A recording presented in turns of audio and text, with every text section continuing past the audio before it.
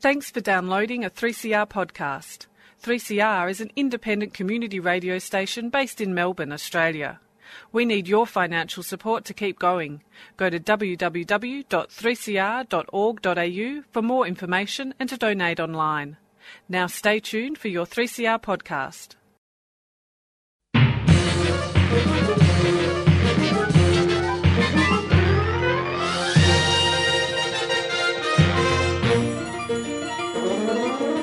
Welcome to another episode of Lost in Science. It is science in your ear holes. My name is Chris, and today I'm talking about a controversial paper that was published recently that looked at the hiring of women in science, whether there was sexist hiring or not. This paper declared that no, there was not sexism. In fact, women were preferred, and of course, people have kind of picked this to pieces because it kind of doesn't gel with the reality that most people observe. So I'm going to be looking at that, seeing what it means, and whether it actually we should just be worrying about. It's not the issue that we should be worrying about here. I think there are, other bigger, other issues affecting the whole situation than the one that they're examining. But anyway, more of that in a bit. Beth, what have you got for us? Well, I'm going to look at how NASA has been recently crowdsourcing to name features on planets in our solar system as they get closer and closer to them with their space probes. Yeah, great. Stu, what do you got for us? Well, I've been bombarded lately with news of the centenary of a certain wartime event, but I thought I would look at the centenary of a different wartime event, the use of poison gas in World War I, and how did that all come about? So I'll you look always into have the a bit cheery of stories, Yeah. Stu. yeah, upbeat. You're that kind of guy. Yeah. Right, okay. Well, on with the show. Okay, yes, you are listening to Lost in Science. My name is Chris, and as I said before, I'm looking at some controversy about a recent paper that was published in the Proceedings of the National Academy of Sciences by two scientists, Wendy Williams and Stephen Cecchi.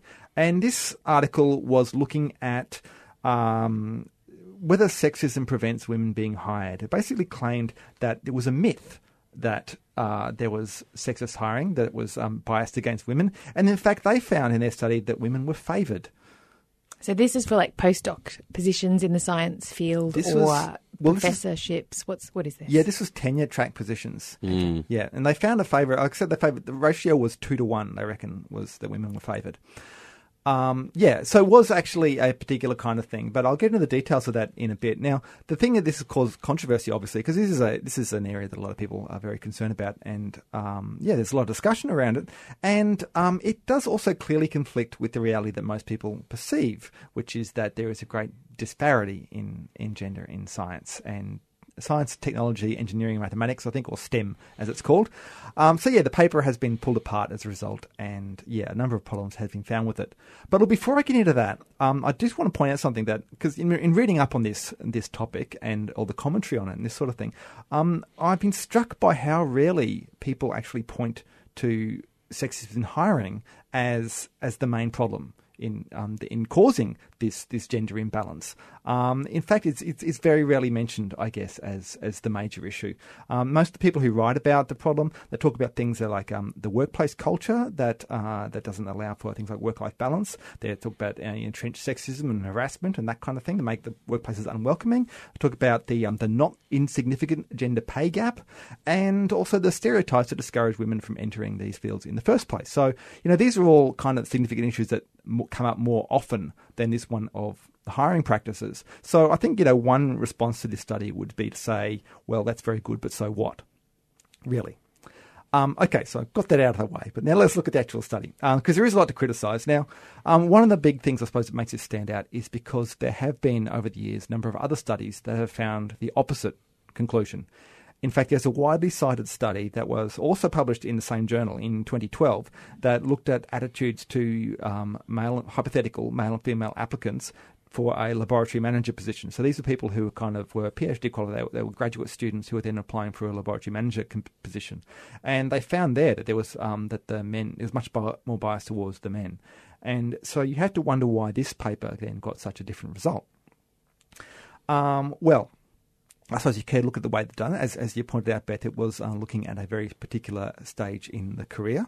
But the way they actually did it was they invited a whole bunch of people to take part in the study, and they sent them out, the people who agreed to take part, they sent them out stories of particular job applicants, kind of their life story and their background, this sort of thing, with, they'd swap male and female pronouns and this sort of thing between them, and try and ask people to choose which one they would hire. And they found that, like I said, there was this 2-to-1 favouring of the women. Now, I guess one of the things there is that, apart from this being an unrealistic scenario, this is not how people actually hire in science. It is also pretty obvious pretty quickly what kind of study they're doing. It's pretty. I suppose this is a topic that's discussed. I don't know whether their names were on the letters they were sending out, but these authors have written about this topic before.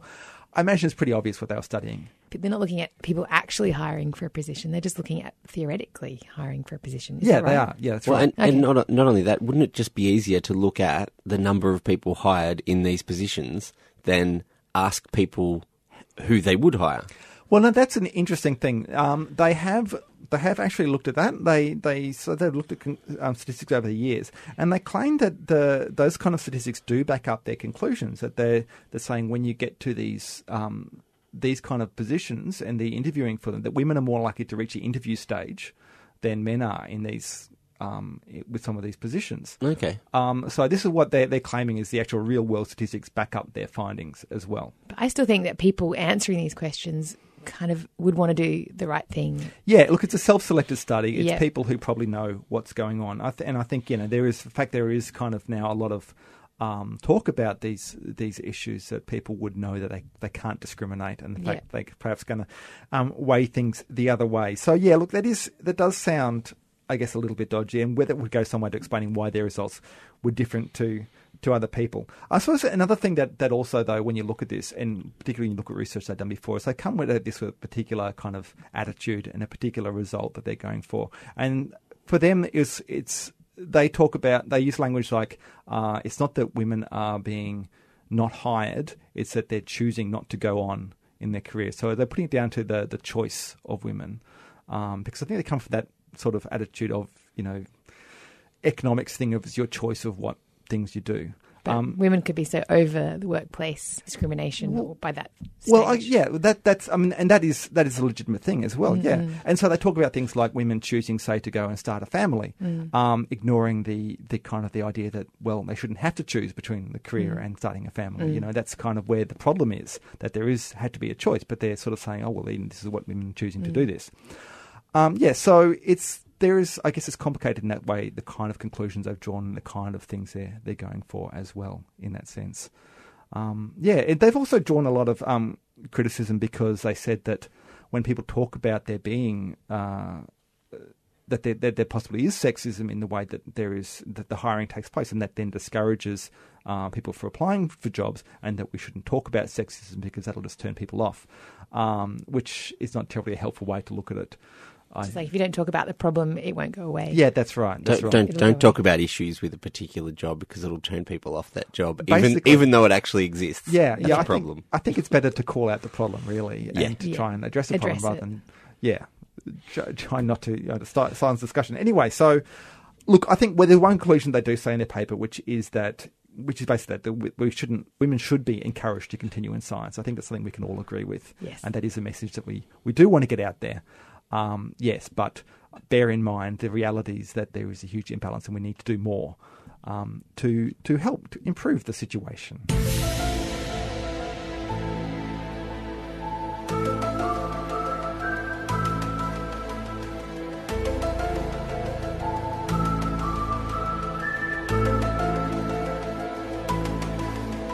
Across Australia on the Community Radio Network, you're listening to Lost in Science.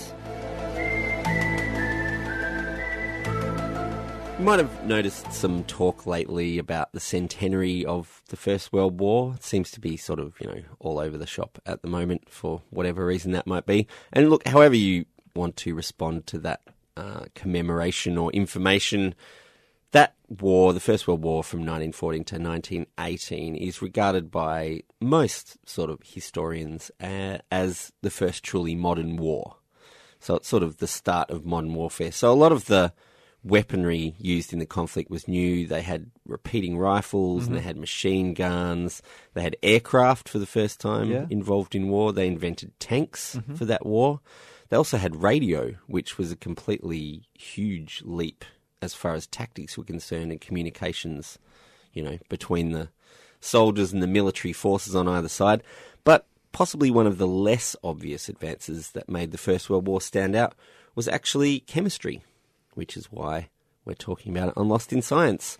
So I think I've spoken before on the show about how development of nitrogen synthesis made a huge difference. That guaranteed supplies of nitrogen for Germany, which is a major ingredient in making explosives. That was the Haber process? Yeah, the Haber-Bosch process, right, which allowed them to fix nitrogen out of the atmosphere. So that was very important for Germany, but chemistry also allowed a different kind of warfare which appeared in World War I, which had actually been banned 15 years before the beginning of the war. Oh, really? That being chemical warfare. So in 1899, there was a convention at The Hague which outlawed the use of asphyxiating gases in warfare, and that was roundly ignored once the war started, and they jumped in with both feet, basically. So Germany was the first country to deliberately use illegal chemical weapons. They were using tear gas before that, and people still use tear gas. Police forces and people still use tear gas, which is not an asphyxiating gas. It's just a really painful... It's an irritant. It's not designed to kill you, basically. Yeah, it's designed to irritate you and make you subdued so you can be arrested or whatever. But the Germans started using chlorine gas in early 1915. Now, chlorine gas is really quite toxic. So it will damage your eyes and your nose and your mouth and your airways and your throat when you breathe it in. Really not great. And if it's in high enough concentration, you suffocate because it excludes all of the air. So you've got nothing left to breathe. Right. Now, it's greenish, is it? It is, and it smells. It smells like chlorine. Okay. Yeah. So you know when it's coming because you can actually smell it on the air. So yeah, it's painful and it can kill you. And they deployed it in 1915. They launched it in canisters, and the canisters exploded and sort of affected everyone. So is this why everyone wore masks? The masks came in quite quickly because they actually realised that chlorine gas dissipates quite quickly as well. Oh, okay. So if you can withstand the initial bombardment and cover yourself up so you don't get burnt, then you'd probably be okay. So once the Germans did that, the British commanders were outraged at the use of this gas, and they knew it was illegal, it was totally inappropriate, so they went out and developed their own chlorine gas arsenal so that they could compete, because, it's only fair if they're chlorine gassing you that you chlorine gas them back. So, as I said, the chlorine gas dissipated quite quickly, and it wasn't as effective as they hoped it would be in disrupting their enemies. So they moved on to more deliberately toxic gases. So chlorine gas came to them as a byproduct of a number of industrial processes. Some of those industrial chemists are still in operation, like BASF and Bayer and companies like that. All right. But they had all this chlorine lying around, didn't know what to do with it, so they sold it to the army, basically. So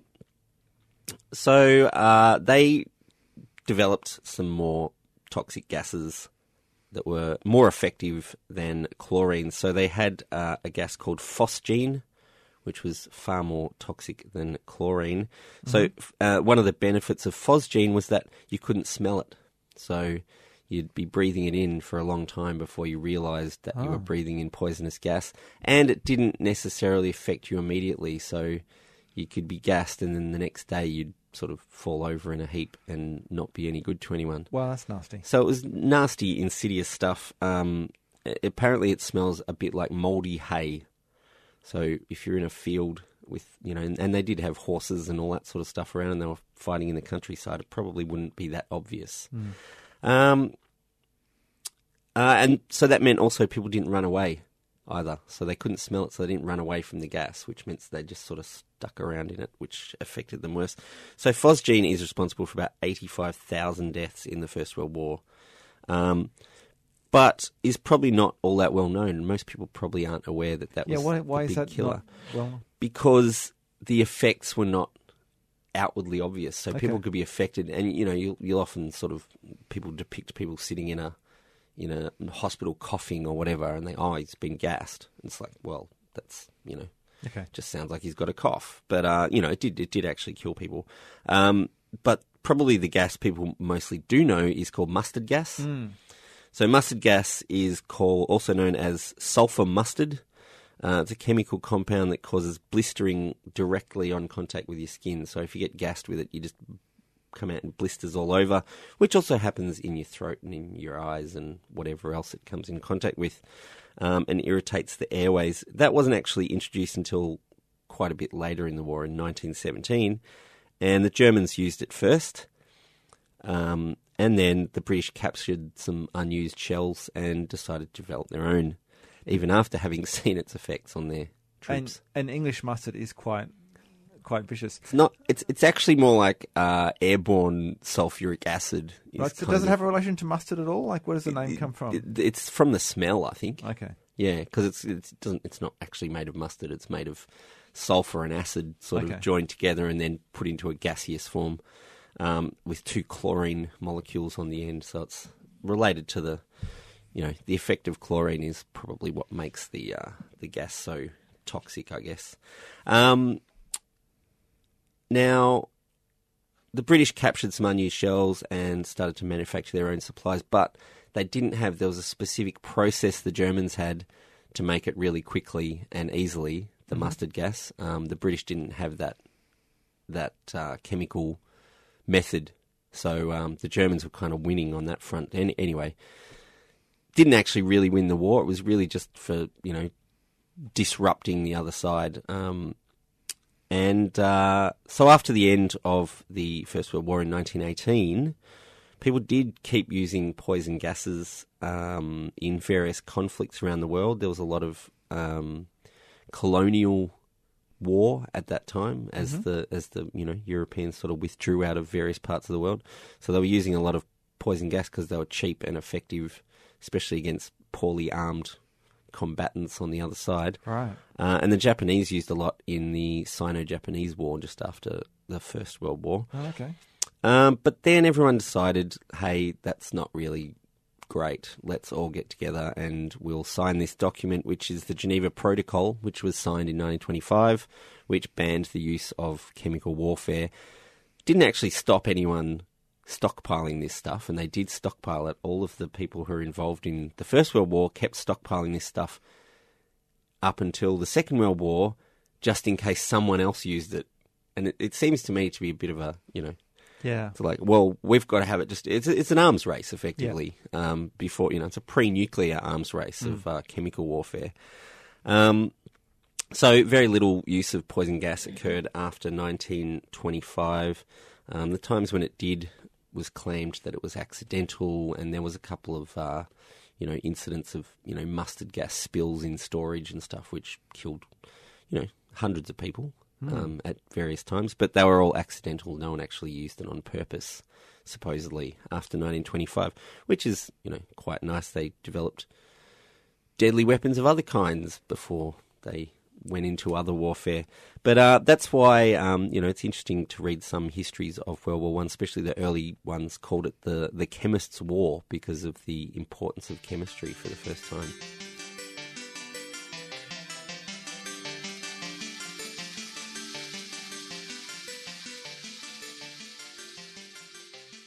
So I have Dr. Alice Gorman here on the phone on Lost in Science. Alice, welcome to the show. It's great to have you here. Thank you. Great to be here. Now, Alice is doing some very interesting things in terms of space and archaeology. Would you define yourself as a space archaeologist, Alice? Could you tell me a little bit about that? I do call myself a space archaeologist. Most archaeologists have some kind of special area that they focus on. So some do Aboriginal archaeology, some do historical, some do underwater. I focus on space, and by that we mean outer space. So I'm basically looking at things like satellites and space junk and places on the surface of the moon and other planets where we've landed spacecraft. I'm looking at them as if they're artefacts and archaeological sites, and doing the same kind of thing that I would do if they were, 1,000 years in the past. I'm looking at them with the archaeologist's eye. So there's quite a lot of space junk in space, isn't there, from Earth? And I guess that's going to stick around for many years to come. There is. There's about 6,000 tonnes of stuff in low Earth orbit, and a lot of it will get dragged back into the atmosphere, but there's a huge amount of stuff that's in higher orbits that will be around for a long, long time. And yeah, it's a problem that we're going to have to do something about in the next few years, really. And you've also been involved in campaigns in naming certain features in our solar system. And in particular, you're invested in features on Pluto. Can you tell me about that as well? Well, Pluto is quite a controversial planet, as you know, because it got demoted from full planet status a couple of years ago. And it was not discovered until 1930, so we didn't actually know it was part of our solar system for sure until earlier in this century. So that makes it really interesting. It's also the furthest planet away from the Sun. It's about 5 billion kilometres away. And no spacecraft has ever visited it close enough to actually see what the surface is like. And as we speak, there is a NASA spacecraft, New Horizons, which is closing in on Pluto. And in July, it's going to be close enough to send us detailed images of the surface, which is so exciting. We have never seen this place before. But it brings with it an interesting problem. Basically, it's going to be, a huge surface covered with features of different kinds, which, we don't know exactly what yet. And in order for scientists to communicate about them, they're going to have names. And what happened in the process of thinking about that was the International Astronomical Union, who kind of oversees the process of giving things in the solar system names, collaborated with NASA and also with the SETI Institute. SETI is the Search for Extraterrestrial Intelligence, which is not to say that people are expecting to find it on Pluto, just that they have been collaborating as well on the project.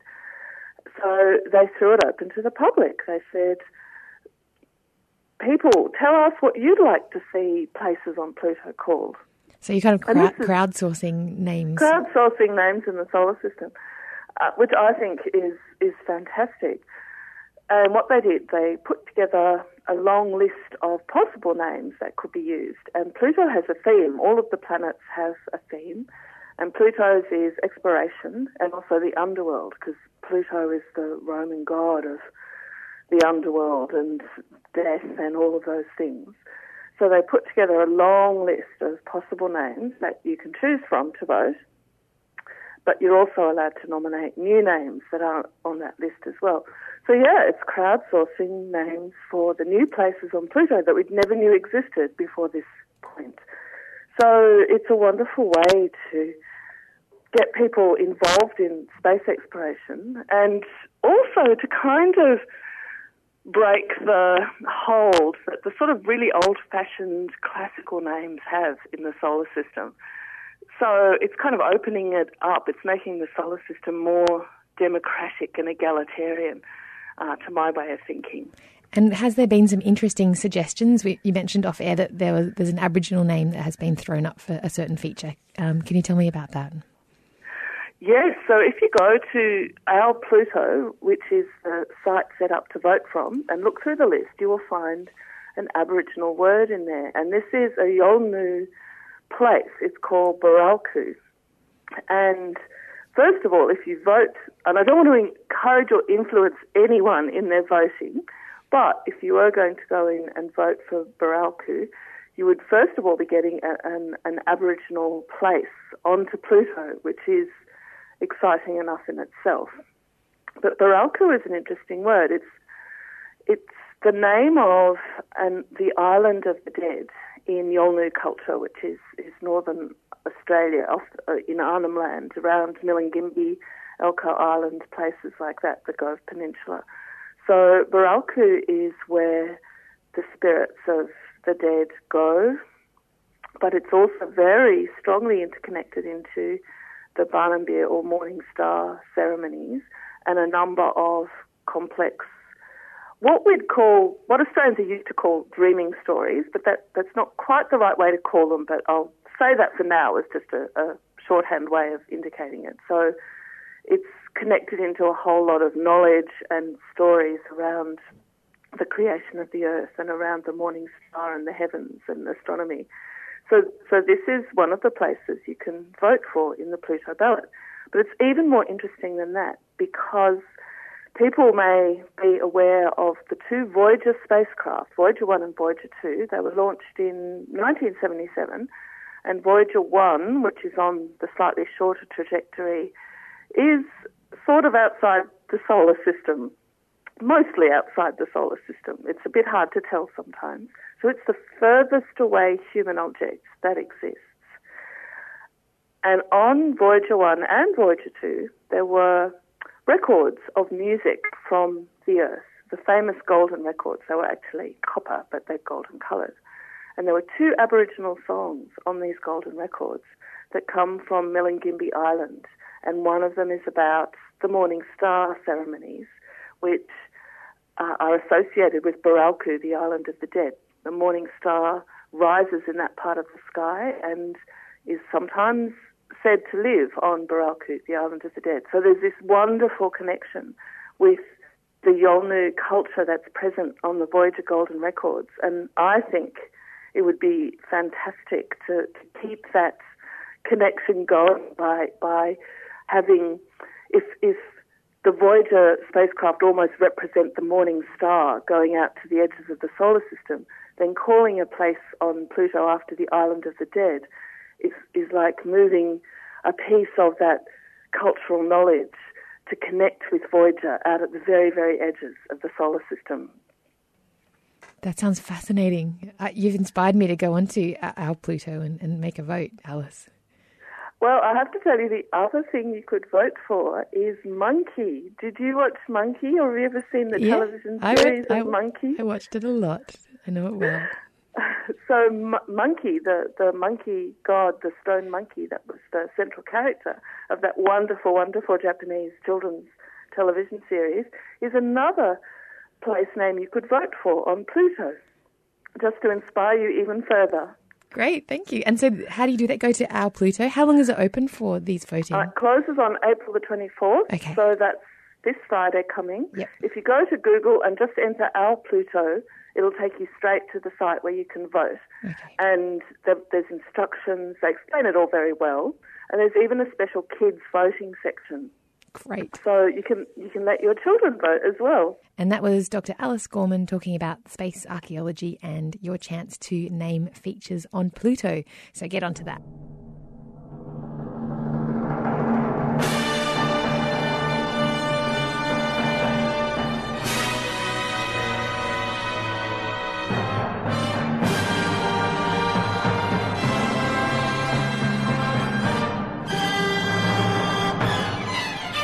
Well, we've come to the end of another episode of Lost in Science on the Community Radio Network. Thanks for joining us. If you'd like to get in touch with us, you can email us at lostinsci@gmail.com, or you can leave a comment on our blog, which is lostinscience.wordpress.com. And we're also on Facebook and Twitter if you want to look for us there. Lost in Science is recorded at the studios of 3CR in Melbourne and broadcast across Australia on the Community Radio Network with the financial assistance of the Community Broadcasting Foundation. If that's not enough information, you can tune in again next week when Chris, Beth and Stuart get Lost in Science!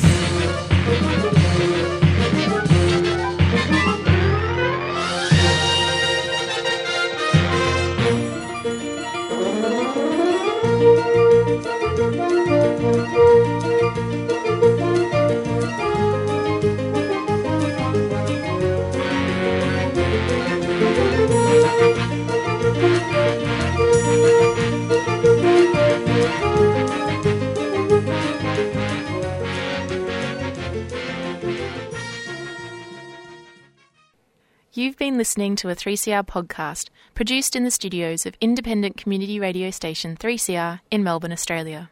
For more information, go to allthews.3cr.org.au.